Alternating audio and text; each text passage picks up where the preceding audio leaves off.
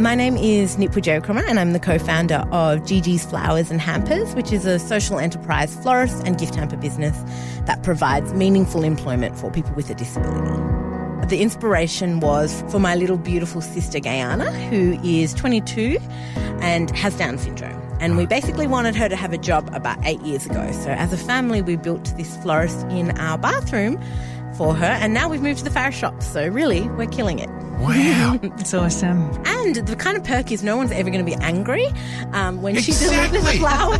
Everybody loves the flower people, don't they? Yeah. Then she's like at your door, banging on your door, you know, demanding a hug. She used to, well, before COVID, demand a hug. Yeah. With all of her deliveries. We don't do that anymore. Maybe just an elbow bump in the current climate. How many staff have you got? Yeah, so we have about 45 participants with a disability. Wow. What does it mean for them? Oh, it's just incredible. They love the opportunity to come to work. We pay award wages, so the same wage that you and I would get paid to deliver flowers, they get paid, and, you know, they get to wear pink, beautiful merch, and they come in, clean the florist, do all of that stuff, and then go out in the vans and deliver flowers all day, every day.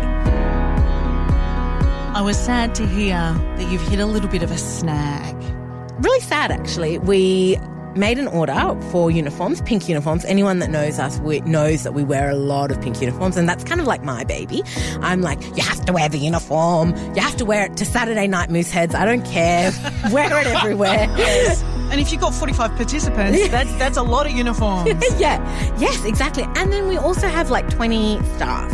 So uniforms for the end of financial year. It's like, yep, let's stock up, let's buy a lot. That'll hopefully get us through to the end of the year. And unfortunately, just kind of like a month later, that company went into administration. So the money went to the company, they fell over, and you've ended up with no money and no uniforms. Yes, exactly. Oh. I'm actually not sure what I can do next, because for me, we'd have to reorder it, which would be a significant amount. And it would be, really, really difficult. But uniforms remain a very integral part of our business. So I'm not entirely sure what we're going to do. Well, you may not be. But we know what you're going to do.